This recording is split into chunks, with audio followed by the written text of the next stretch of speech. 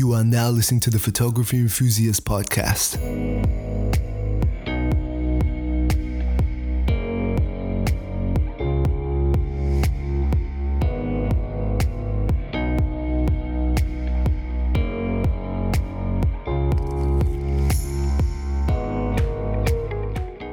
So welcome to the very first episode of the Photography Enthusiast Podcast. My name is Daniel Lee and I have with me John Cizon. Hey, how you going? As many of you probably know him for his YouTube channel and his reviews on mostly Sony gear.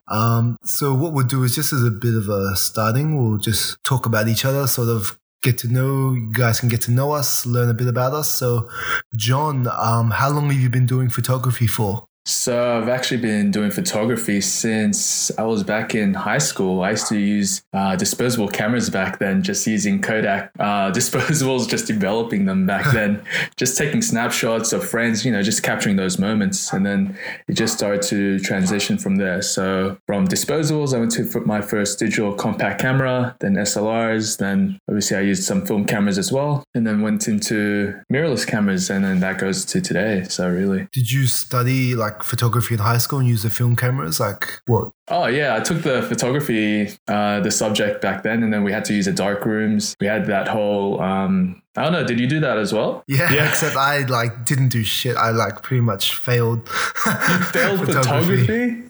Dude, that was because I hated the teacher, and I used to mess around because I'm not even that dark in complexion, but in the dark room, I would stand against the curtain in the dark room and people couldn't see me. So they'd walk up and push the curtain, and they'd end up pushing me and freak out. So that's pretty much all I do is just stand around chatting and doing that. Oh, wow. So you're one of those students. Yeah, pretty much. Teachers hated me. But when I was always in the dark room, every time I'd smile, my teeth were the only things that people could see. And they're like, oh, that's John right there. Like, what the hell, man? Because it's all dark and then you got that red sort of glow. Yeah. Similar treatment then. Yeah. But to be honest, I completely forgot everything that I learned. I mean, I came fourth in photography back then, but I forgot the stop bath and the mixing and all the chemicals. Those were the good days though. Yeah, if I had to do it again, you had put it all in front of me, I wouldn't have a clue what I was doing. I can barely remember what I learned last week, let alone 15 years ago now, I think it was. Yeah. Don't worry, that's like me, man. Did you own a film camera, or you just sort of at school? Mainly at school, but my parents had it was a popular film camera back in the day. It was a Canon Ep.1. I always hear about that. Yeah, it's pretty much highly praised. Yeah. But I only dabbled in a bit of film just for photography in the subject at school. And then I've been moving from disposable cameras, and then after that, digital, the whole thing. But I do want to get back into film. I always think about it every now and then, but I want to get the A9, the Minolta A9, not the Sony A9. How was I thinking? I'm like, huh? Completely different camera, but you still had the autofocusing on that camera. So, I mean, it's a bit more digital, but still film. Yes, well, either way it's recorded to film, so even if it does autofocus, it's more of a film camera than it is a digital camera, I'd say. Very true, very true. How about you, mate? For me, I was started in high school doing film, which I didn't really, I don't know, I liked it, but I didn't take as much interest as I do in digital. I much prefer digital, just the fact that you can shoot as much as you want and practice a lot more compared to filming. You're burning money each time with each roll of film. Very true. Just like with digital, it's spray and pray, that sort of thing. Yeah. Which is especially for me, I reckon as a beginner, it's a lot better because you can really practice without having to worry about wasting your money, It's always paying for the film, paying for it developing. You could sit there taking 50 photos of the same thing just to make sure you really know what you're doing and it doesn't really cost you anything besides maybe a tiny bit of electricity to charge that battery back up again. Yeah, which is only about a few cents maybe in the long run. But yeah, I always remember doing that back in high school, just paying for developing and just waiting for the prints to be printed. Usually takes an hour or two, back then anyway, I think. Yeah. But I remember for me, I stopped after high school for, 5-6 years, and it was a point where I had no money at that point. I was between jobs and I was just bored, so I was looking at all my point and shoot photos, and Photoscape, the free editing program. Oh yeah, I remember that. Yeah, I downloaded that and I was just editing all these holiday photos from like Bali and that, and I was just found that fun. So I was like, oh, I need to go out and take more photos so I can try editing, and that's how it actually got me back into photography, was actually editing. Okay. So I just wanted to go out, edit and all that kind of stuff. So you took like a 5-6 year break and then got back into editing and then photography afterward. Yeah, and now pretty much been non-stop for like 8 years now. 8 years. Oof.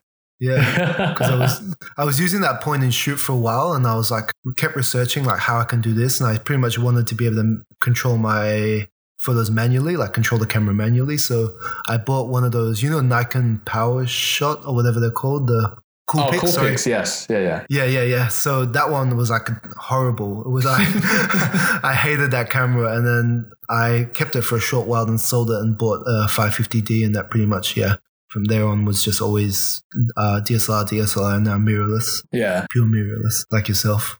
Did you ever own the Sony their DSLRs or whatever they are? Yes, I did actually. The A350 was my first Sony DSLR. Well, first DSLR ever actually. But that one, I mean, not many people gave it much thought because, back then it was either Canon, Nikon, even Pentax was pretty popular. I remember going to JB Hi-Fi and just doing my research and trying to find out which is the best camera to get for a beginner. And then we're always, like, me and my partner back then, we were always searching for one, and then she recommended taking a look at Sony because she saw an ad on TV about the Sony SLRs. And I'm like, okay, I'll take a look at that. And then I played around with it, and it was pretty interesting because their live view implementation compared to the other brands, some of them didn't even have live view, but the Sonys were really fast. And it had a tilting screen, which was a big thing because no one else had a tilting screen. And then, back then, yeah. And I'm like, all right, I'll give it a go. And then I ended up loving it because they had the stabilization built into the body. They had Zeiss lenses, although they were $2,000-$3,000. And that was a lot of money to me like 10 years ago. So I just fell in love with it. To me, it is a lot now, isn't it? Oh, yeah, for me too. It's not small change still. But the fact that you could use Minolta lenses was a big draw card for me because Minolta was getting out of the camera game back then. And then Sony bought the camera department from Minolta, and then I could still use, these secondhand lenses from that were being used by a different brand, which was a big draw card to me. So that was a good thing to go with. The Minolta 50mm 1.7, one of my best lenses I ever purchased. Secondhand, it was so cheap. It was like $70 with autofocus as well. Oh, wow. Yeah. Very cheap then. It's like nothing comparable in this day. I know, right? Now prices have inflated so much. Yeah. But that was A-mount, so. Oh, yeah. I don't know. Everyone keeps saying A-mount will die, but it doesn't seem like it's going anywhere just yet. Yeah, that's very true. I mean, you can still get some decent A-mount glass cameras as well. But yeah, I mean, in Australia, it's getting a bit more difficult to actually find some A-mount stuff unless it's just secondhand, or if there's a store trying to get rid of their A-mount lenses. It is hard though. Yeah, we're scraping the bottom of the barrel here. Pricing, availability, and everything. That's right, man. That's right. Like, for example, the recently announced, everyone would know, Sony 35mm f1.8, the full frame lens, not the APS-C one.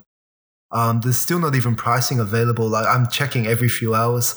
I'm like that desperate.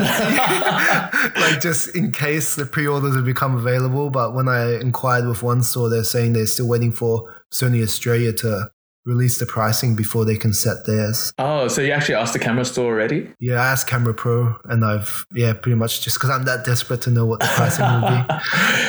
Well, I was considering, what's it called? I think it was B&H. They have it for $748, $749, something like that. Yeah. Inflation with Australia. GST and then import tax and everything. But all the good stuff. It'll be interesting how that does affect the price, because pricing here isn't that sort of straightforward a lot of the time. Yeah. And I would assume they'd want to price it obviously higher than the Zeiss 35mm 2.8. So yeah, and that's roughly about $800, I think. Or is it around that price? Somewhere around there, I think. Yeah. Because even I remember back in the day, do you remember the Sigma EX lenses? Oh yeah, I remember those old school ones. Yeah, I wanted to get the 50mm EX. I remember going into Camera House back in Perth and asking, like, wanting to buy that, and the guy kept trying to sell me the Canon 50mm f1.4, and I was like shocked because everywhere was selling the Sigma lens for more than the Canon. So I'm like, why is this guy trying to like downsell me? Usually they want to upsell you. And then later on I realized that the Canon lens was actually more expensive than the Sigma. They were selling it for a higher price, and that's why he was trying to bump me up to that, even though, you know, with the AF issues that lens had, it's like a kind of inferior lens. Yeah, the 50mm 1.4 in the Canon? Yeah. Oh, okay. Because it's got an very old AF motor in it, which is known to fail quite a bit. Yeah. And compared to the wide open performance as well, supposedly isn't as good as that Sigma EX version. Yeah. So the Sigma was the better option, right? Yeah, yeah. Which they actually charged less, surprisingly. It was only like $200, but the guy figured he could make an extra $200 out of me, which didn't work. Wow.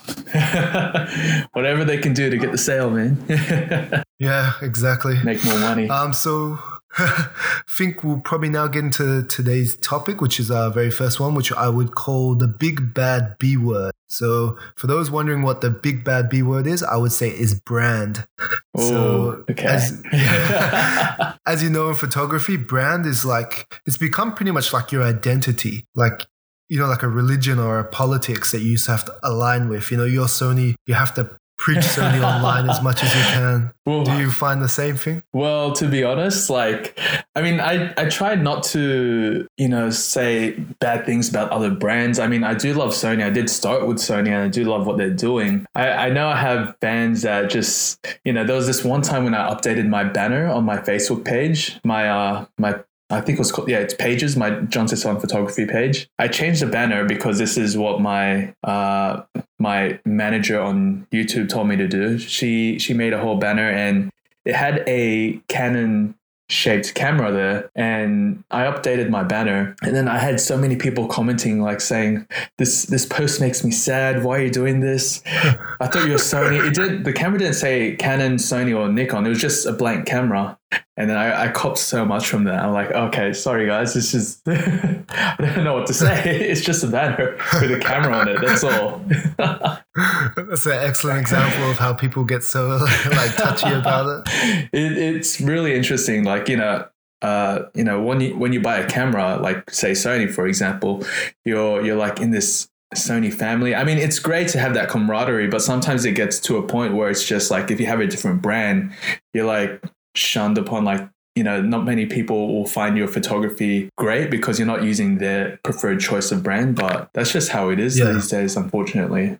And so you shoot exclusively Sony, correct? Yeah, just Sony at the moment. I do like what Fuji is doing. I do like some of their glass that they have available. I have played around with, you know, the other brands like Panasonic's full frames, Canon, Nikon. They're all great, but for what I prefer, I do like the Sony ones better, to be honest. Better value as well for me. Yeah.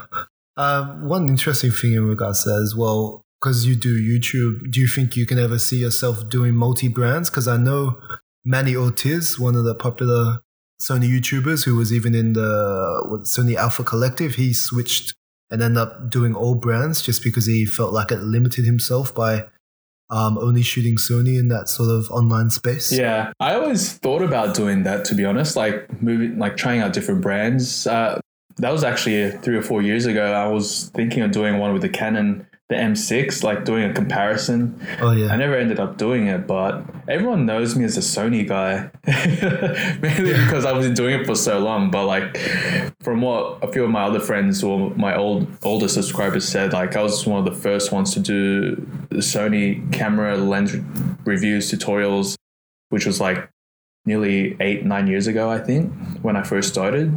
But it's been on and off since then, but I wouldn't mind doing other brands. Like, I'm open to it. Fuji's probably my number one brand that I would pick, but we'll just see how we go from there, really. I'm just doing like a catch up with all the lenses and cameras because I took like a few months breaks last year. I mean, still making up time. Oh yeah, there's too many. You know, the amount of lenses and cameras that are getting released, it's very difficult to keep up these days, especially with third-party brands. So you've got like Tamron, Sigma just announced 3 different lenses. I'm like, oh man, there's so many things now. They're 32-1.2, the 14-24, and the 45 f2.8. Those, if I remember correctly. Yeah, that's right. Those lenses look amazing. The 35 1.2 though, that's huge. It's over 1 kilo, man. That's crazy. Is it over 1 kilo? Yeah, it's just over 1 kilo for a 35 as well. Like my 35 art, which is 600 grams, already feels like quite heavy. So imagine a 1 kilo one. Well, I guess it is the first of a, what do you call it? An f1.2 aperture with autofocus. Correct me if I'm wrong on that. I'm pretty sure it's the first. I know there's lots without autofocus. Yeah. First full frame one as well. Because do Fuji have a 35 1.2? I know they got the 1.4. They have quite a few 1.2 lenses. I think they had a 56 1.2. I think. I'm not too sure on that. Yeah. Share your interest in Fuji as well. They seem quite interesting what they have. Like one stage I was thinking of getting a Fuji body for APS-C, but then purely just because the cost of switching over from Canon, the mirrorless ones as well, just didn't seem worth it. Yeah. And I do think their medium format range is pretty interesting as well. I mean, granted, it doesn't have all the bells and whistles of like the Sony, especially when it comes to video from what I've seen so far. But for stills, it looks like a good camera, especially the X100F. That one looks good too. Yeah. Oh yeah, that's a very good value for what it can do. Yeah, quality-wise. I think that one, it uses the standard, what is it, Baynes? Is it called Baynes sensor? Baynes? Yeah. I think it does. Yeah, that uses a standard color system, not the Fuji X-Trans sensor. Yeah. Oh, does it? The medium format one you're talking about? Oh, X100F, sorry. I'm thinking of, is it XT100? I don't even know. I'm thinking of the wrong ones. But the medium format ones definitely would. I think they use Sony sensors actually in the medium format. I wouldn't be surprised because they're just giving out medium format sensors to everyone these days. And they're making a lot of money. I know there's been a lot of discussion in that in regards to some people say they should split their sensor business and sort of act independently because of the fact that they reserve their best and newest sensors only for Sony bodies. Oh, yeah, I did read them on that. I think they want to spin off the sensor business, I think the entertainment business, and maybe some other business, I think. But yeah, I did remember reading that. Interesting. Because they're gaming and photography, I think, are their two highest profit areas at the moment. Oh, and photography? Yeah. The camera, because they're sensors technically. I don't know how much, because most of the time you sell body, kind of like they're similar in that sense, because with gaming you sell the consoles for a loss, whereas the first party titles, like exclusive games, is where you'd sort of make that money back. I know the same with cameras. Yeah, I know like for example, the PlayStation, the PlayStation network is what's making a lot of the revenue back for Sony. Because, people are paying a subscription like every year for it, and then you get all these benefits. It's pretty cool that what they're doing with that. Yeah, I do the same. You can actually we'll do in a later episode, you can compare the gaming industry a lot to the camera industry, because you got Sony and Canon, who both sort of diversify their business. They have money in other areas as well, like Canon has its office stuff and all that, as well as its cameras. Same with Sony, they got the electronics as well as the cameras, whereas Nikon's just pure photography. And in the gaming industry, you got Nintendo, which is just pure gaming. They don't have any other side businesses, so it's actually very comparable. Very true. In that sense. Yeah, that's right. That's why when people keep saying Nikon are going to disappear, they're in trouble. Like people say the same about Nintendo, that, they're so many times they're going to disappear. Then you look at, they came out with that one product, the Switch, and now they're absolutely killing it again. So that's why I'd never sort of count out Nikon, no matter how bad it looks. Yeah, very true. I do hope, because when I used to work at the camera stores a few months ago, Nikon was the one that wasn't selling a lot, unfortunately. I mean, they made great cameras. They still do. There's just a few things that I think they copped more than they should. Like, for example, I think it was on the Z6 and the Z7 or Z7. I don't know how people pronounce Z or Z or whatever. I think it's Z. I think they prefer Z. They prefer the Z. Yeah. They what do they call it? The single card slots. They copped so much from that. Oh, like the autofocusing seems pretty well done, to be honest, especially with the new firmware update. There was just a video a day ago by DP Review about how it still catches eyelashes a bit more compared to other ones. Yeah. If you haven't checked that out, it's worth watching about that. I know when Jared Pollan did his review, there was a bit of jokes about tree AF because one of the Nikons just kept picking up the tree. But Tree AF. Tree AF, yeah, it's the newest technology. Forget IAF, forget animal AF, it's tree AF. Oh, that's a new thing, man. Sony's better jump on that, man. The thing I always see is, especially with Nikon, them and Canon do it to the extreme. So Canons tend to really limit the features based on the pricing. Like they really design the camera to that price point. Whereas Nikon, they tend to do the opposite. They just throw everything into everybody, which it's good for the consumer, but at their sales, it's like it damages their sales because why go for the top end body like a D6 when you can get everything you want in the D750 or if you get one in D850? Yeah. It's good for the consumer, but bad for their business. And that's sort of what's hurting them, in my opinion. Yeah, that's very true. I mean, when you're comparing it to like the A7 III, which has been a hot seller for so long, even when it came out, it was really difficult to get for the first 2-3 months, actually maybe even 4 months, to be honest. But the feature set on that camera, plus the quality, and you got the focusing, which is a big deal to a lot of people. They just killed it. And I remember them labeling it as the basic model. Do you remember that? Yeah. And, a lot of people were hoping for Canon and Nikon to really, jump out of the gates and just go guns blazing, deliver like an amazing camera. But a lot of people were disappointed. And then you have, people that would always be supporting Canon and Nikon. But yeah, Sony, I got to say, Sony really killed it with the A7 III. That's pretty much what made me switch over because I wouldn't say that it was greatly better than what is technically specs wise. If you want to look at it as a much better camera, but for me, I just got impatient. I really wanted the full frame mirrorless, and that came out, and it's just one of those bodies that just has everything, and it's too good to sort of resist. Yeah, you can't pass it up. That's for sure. Especially when you're comparing it to the other camera bodies or what was available at that time. That was a good camera to go with. I remember a lot of people speculated that's why they released it when they did and at that price point, because it was so good that it would make people switch over before Canon and Nikon could release their offerings. And then pretty much once you switch, majority of people, once they switch, not going to switch back, at least for quite some time. So if that was their strategy, it worked well because I am an example of that how well it worked. Yeah. And then you start seeing all these articles and all these videos online saying, oh, why I switched to Sony, I'm leaving Canon and Nikon, blah, blah. And then it just created that momentum of, amount of people switching from, say, Canon and then going all the way to Sony. And then everyone's just sharing their stories in that regard. Yeah. What I will say quickly in regards to that, I find everyone goes, oh, this many people from Canon are switching to Sony's because Sony's, Canon's useless, that kind of stuff.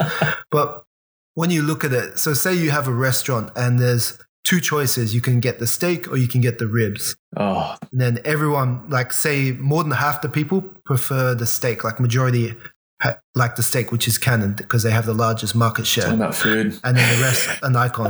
Then you have the third one. A third choice comes in, the fish or something, which is Sony, even though I don't like fish. But so that new option comes. So of course, the more people are going to switch and try that new option. And being that Canon had the largest sort of footing, largest market share, largest amount of users, of course, you're going to see more people switch from that larger amount to a new option. You know what I mean? Uh-huh. So it's not so much the case that Canon people hate Canon, that kind of stuff. It's more just they had the largest offering and stuff. Now people are switching to try something different. And of course, it's natural with anything is going to happen. If it was the vice versa, Sony and Nikon and then Canon came out, people would want to try that new thing. Very true. Man, I somewhat wish you didn't mention food because I'm getting so hungry right now.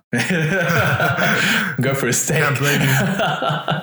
My local butcher shut down, so I got to walk a bit further when I'm going to go buy my steak to cook now, sadly. Oh, man. At least you've got restaurants and cafes downstairs to you. I have to drive up to... Actually, no, I can walk to my cafe, but still, I want some steak now, man. Go Starbar in Sydney. People in Sydney would...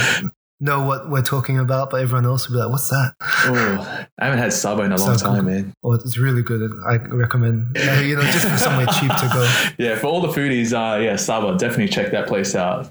Good quality stuff there. If you ever visit, like those in the United States would know BOT Steak. They have them in like Hawaii and that. I don't know where the other locations are, but BOT have the most amazing steak. Yeah, so back to that. So as I mentioned, like brand is like politics and religion. You'll find people, really identify with it, really defend it like wildly. Like if someone talks badly about your political group or your religion, people are like, no, this is what you have to do. You got your Jehovah's Witness come to your door. This is what you should think. Can you imagine someone coming to your door, like knocking on your door? Hey, I just want to have a discussion with you about Canon, why you should join Canon, why you should buy Canon. Like we started Canon this many years ago. You should really see how beneficial it is. Yeah.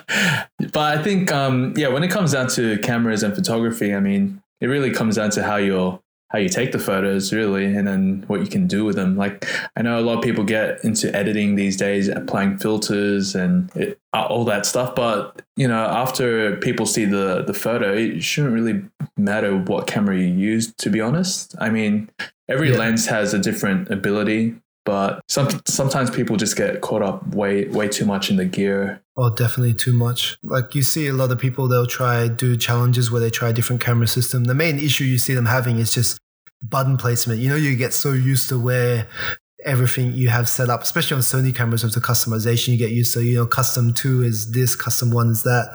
That's the main issue you see them having, but results, they always get the same results. Yeah, very true. I mean, I will say, it depends, with Sony's cameras, the only thing that gets me I'm somewhat frustrated sometimes is the actual ergonomics of it and not having the flip screen. Sometimes, because I do a lot of video, so I do prefer having flip screens instead of using a monitor or my phone to actually frame myself in getting the shot. I do love how the Canons and the Nikons feel compared to the Sony though. Like just the grip of it is just easier to hold and much more comfortable. Although the button placements on the Sony I do prefer on the A7 III now. Well, I'd say Sony's come a long way. Like, to be honest, like when I was using Canon, the first generation and second generation bodies, I still wouldn't switch for. I wouldn't want to purchase. Whereas the third generation, they sort of in a league of their own now. They really step forward with grip size, ergonomics, everything. Yeah. The performance. The first A7 was, I mean, I know what they're trying to go for, like the smallest full frame. And I think in some ways they went too small and they sacrificed ergonomics for that compact size. I think that's a philosophy when it comes to making a few cameras, like the RX100s and the HX99, very small, compact, but somewhat uncomfortable to hold for long periods of time, or you'll probably need to get more accessories just to make that shooting experience more easier. Like with the RX100s, you have that grip that you can purchase separately. And then with your A7 III, A7R III, you've got that short extension grip that you would attach to the bottom of the camera just to make it a bit more easier and comfortable to hold. Yeah. You can get L brackets as well, which is something I've got into more recently. Do you use an L bracket more often? Or? Yeah. I don't really carry it on the camera when I'm not using a tripod, but I pretty much stupidly only learned of them like last year. And since finding out about them, I love like the L bracket, especially someone who does a lot of product photography on the tripod. Having that vertical option makes it much, much more stable. Oh, for sure, man. For sure. I actually use, I don't use L brackets on my A7 III. I actually used it on my A7R II, but because I'm always filming, especially on the go, the A7 III always usually has my Gorilla Pod attached to it. So it's just, that's my extra grip, really.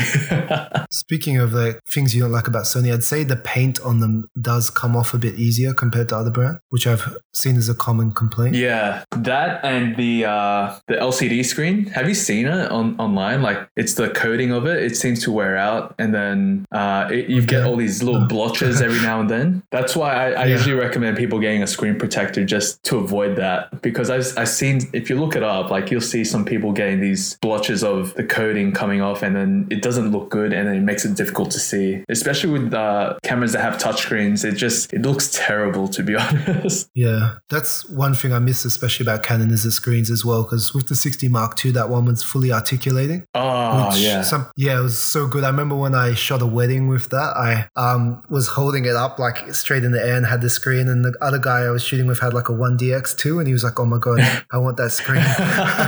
I would love that. There's a lot of speculation that Canon actually have some patent for that type of screen, and that's why no one else ever includes it on their cameras, which is quite interesting because so many generations of Nikon, Sony bodies, we never see fully articulating screens. Oh, really? They have a patent on that? Yeah, could be possibly. Yeah, okay, would make sense in a way. Yeah. I really would love that on the Sonys, to be honest. It's just so when you're not using it and you're just traveling around, you can just flip that screen in, and then you don't have to worry too much about it getting scratched against whatever, really. For people who, like for myself, I prefer the EVF over the rear screen, so I could just leave it flipped the whole time, and it makes it even more safer in that sense. Oh, very true. But the screen I really like that no one else is doing, but is only available on one camera, is on the Fuji, the Xt100. So you've got the tilting ability with the Sonys, like what the Sonys have. Yeah. And then you can flip it in on itself on the side, or just flip it in so the screen's not exposed like on the Canon. So they've got a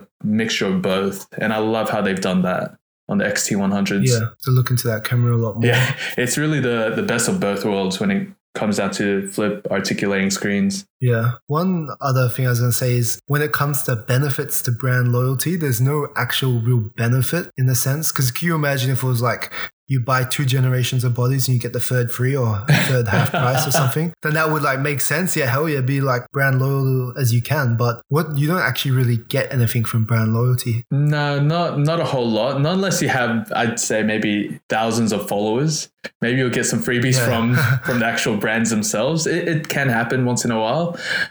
Maybe we'll say that for another topic and another day. But I think... But pretty much. Yeah, that's pretty much it. I mean...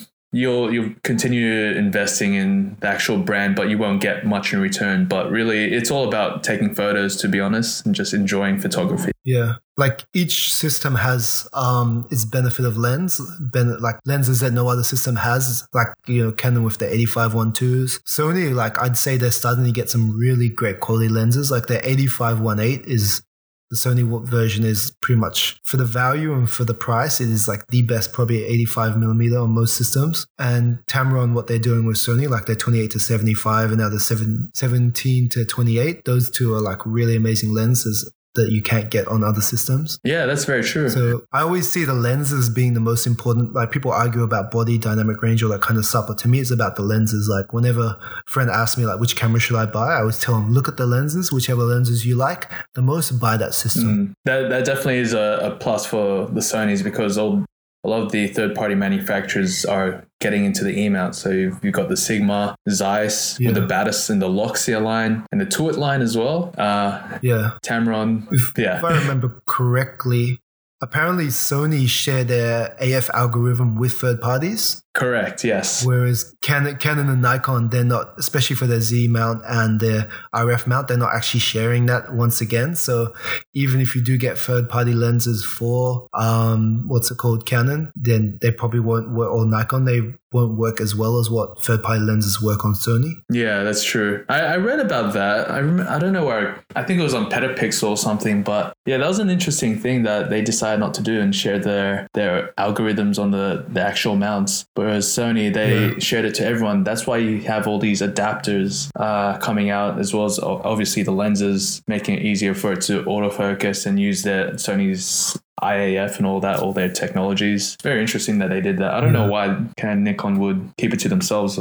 Yeah, well, it's interesting because, supposedly I don't know, I might be getting this wrong, so I apologize to anyone from Japan, but they're more of like a socialist country, so they believe in all Japan prospering, not just like one business. Like here they wouldn't sort of help each other, whereas supposedly in Japan, they'd sort of more want to help each other. Like when Nikon a few years was in trouble, the Japanese government was asking Fuji to help them because they didn't want a foreign company buying Nikon. Really? Okay. Yeah, it was in the news a few years ago if you look it up. So that's why some people speculated Sony could buy Nikon, mainly because Nikon sort of rely on Sony sensors. So it's sort of a move that would make sense. And several years ago as well, Canon tried to buy Sigma, made offers, found out that, Canon were trying to buy Sigma, but Sigma rejected their sort of any attempts to buy them. Oh, okay. That's pretty interesting. I never knew about that. Yeah, because if they had bought Sigma, that would sort of be good and bad. The AF on their lenses may have become more reliable, but at the same time, the prices probably would have gone up. Yeah, very true.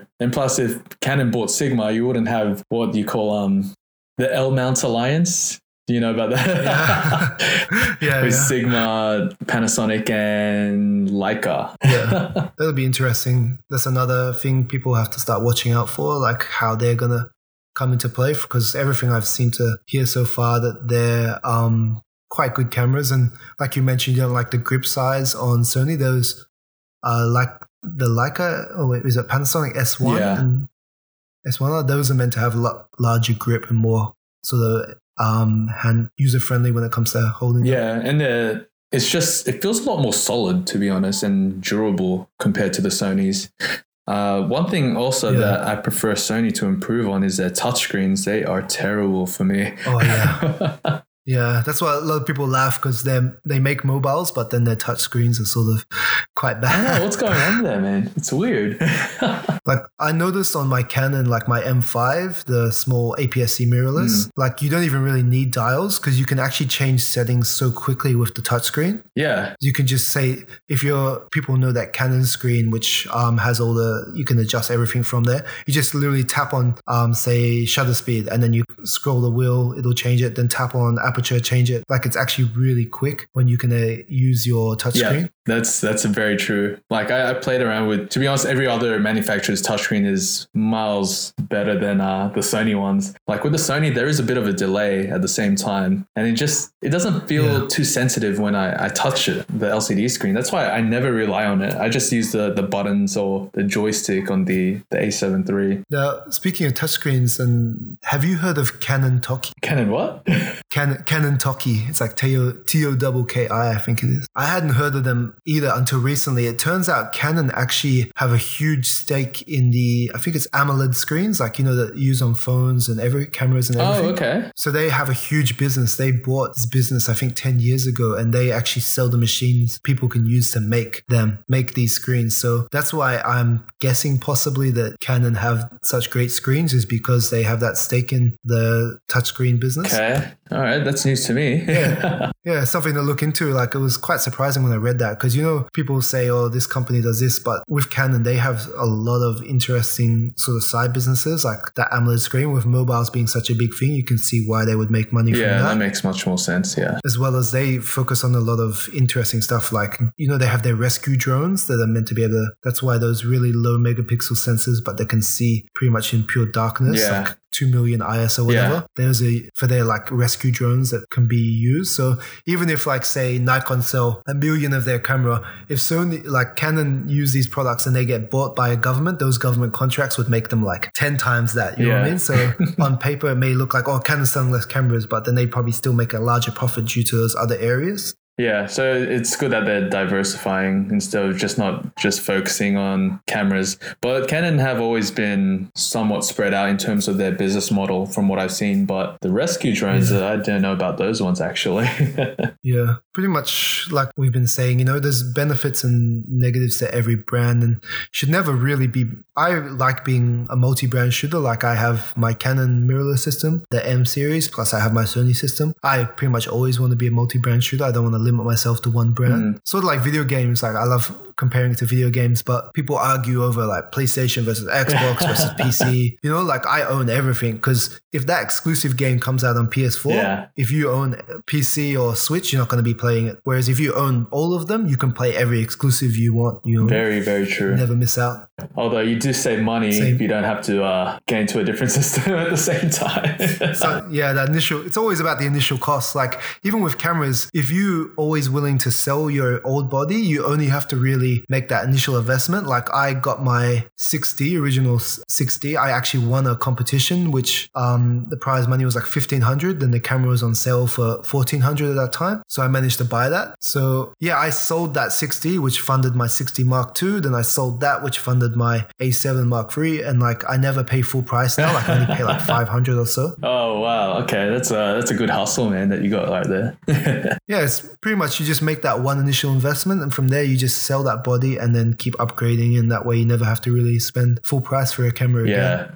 If anything, when it comes to cameras and lenses, it's always best to just, wait for a sale or just do those trade-ins or just sell gear that you don't use, because lenses these days are so expensive. I mean, you've got your budget ones, but usually if you want the best ones, you gotta spend a bit more for it. Yeah, it's buy once, cry once. Yeah, exactly. As I mentioned before. There's quite a few other things I could mention, but we'll save it. I feel like they benefit from a full discussion on them there alone. But yeah, pretty much I'd say that we've covered it quite a bit, and people should just let others have their preference. Like if no one likes other things being pushed on them, like for example, when people would always go on about how great Sony is, I feel like that actually deterred me from using Sony for a long time, just because like it makes it seem like fanboyish, like, and usually if someone's very fanboyish about something, it's not as good as they make it sound. Yeah. Like they overhype it, so when you actually use it, you won't like it. So it actually deters people from using it, like myself in a way. Whereas if you just say the honest truth about everything, it seems a lot more fair, and then people will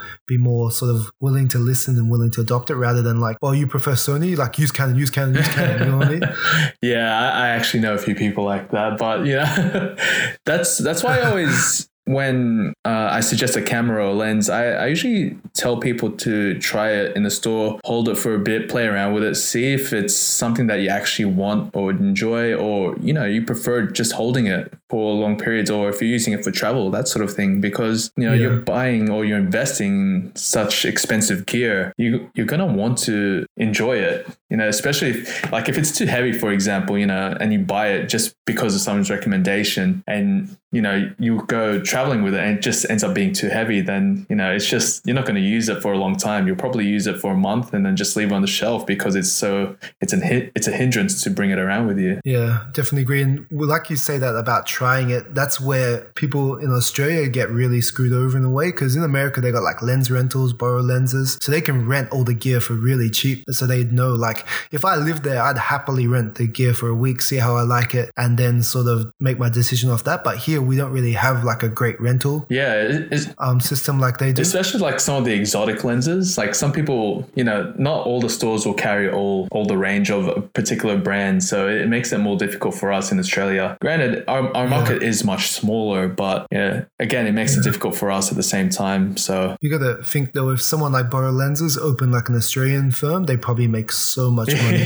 They pretty much own it. Like, like how DJI pretty much owns the drone market. They pretty much would be the same if they opened up here. Oh yeah, that'd be amazing if they did. Because there's one rental company here. I inquired about borrowing a lens. It was like meant to be like $30 a day or $35 a day, which seems very reasonable. But then when you actually go to rent it, they add on all these other hidden fees, like daily rental fee and all this kind of stuff. And that $35 per day ended up being like $100 something per day. Oh, okay, dude, I was gonna say $35 a day seems like a good deal. Yeah, because in America, like the amount we pay here for a day, they get like 1 full week rental. Oh, wow.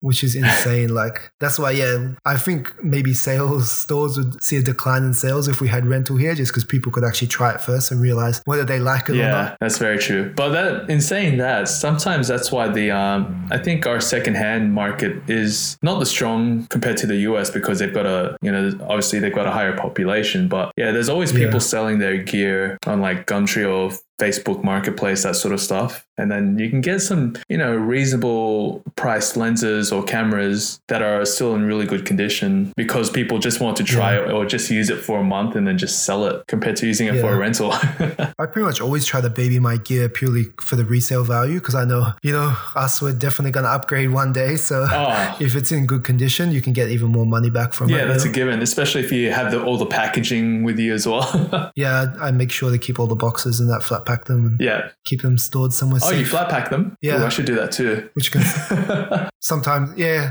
sometimes depending with Canon ones, they seem to glue the bottom, so it sort of rips the box a bit. Not like that bad, but you still at least have the box. That's a good tip. I might do that because all my boxes are taking up so much room on my shelf, and just I'm gonna try that. Well, my girlfriend will yell at me if mine take up too much room. So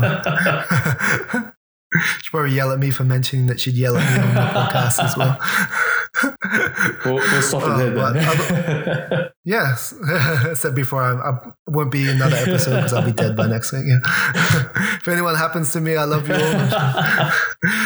But otherwise, thanks for having the discussion on the big bad B word, and won't be long until the next one we will be discussing. All right. Thanks for tuning in, guys. Thank you. Where can we find you on social media, John? So my social media, it's just at John Sisson on Insta, or just type in my name on YouTube. So just John Sisson, Sison, and then you'll find me over there. And use anything else besides YouTube and Instagram? Just mainly those. I do have Facebook. My photography page, I don't post as much, but usually if I post something on Insta or YouTube, it'll be exactly the same. Like you'll see the exact same post. I just share it, the same thing.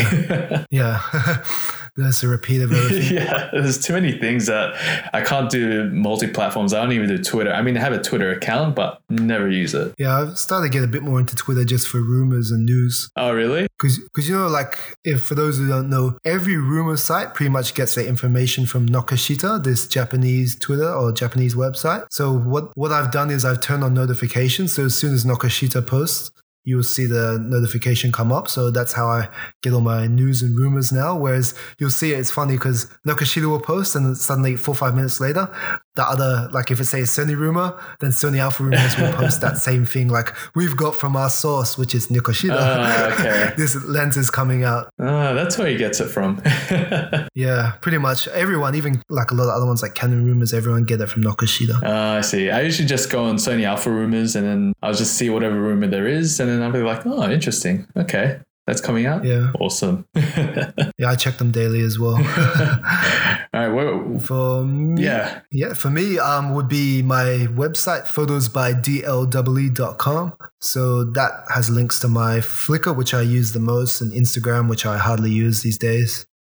Those two probably, and 500px I upload occasionally, but I'd say Flickr I'm the most active on. Unlike a lot of people these days, I still love Flickr. I still have lots of hopes for Flickr. Classic Flickr. Yeah, and the Photography Enthusiast is also on Reddit. I'm trying to start a Reddit community as well as a Flickr community. Just hopefully the more people we can get eventually to join, the more topics we'll have to discuss. Like fans want to suggest topics, we'll be happy to cover them, and tutorials and that kind of stuff as well. Sounds good, man. Otherwise, thanks everyone for listening. If you made it this far in, hopefully you did. And you'll see us in a week or two again. All right. Thanks for listening, everyone. Thank you.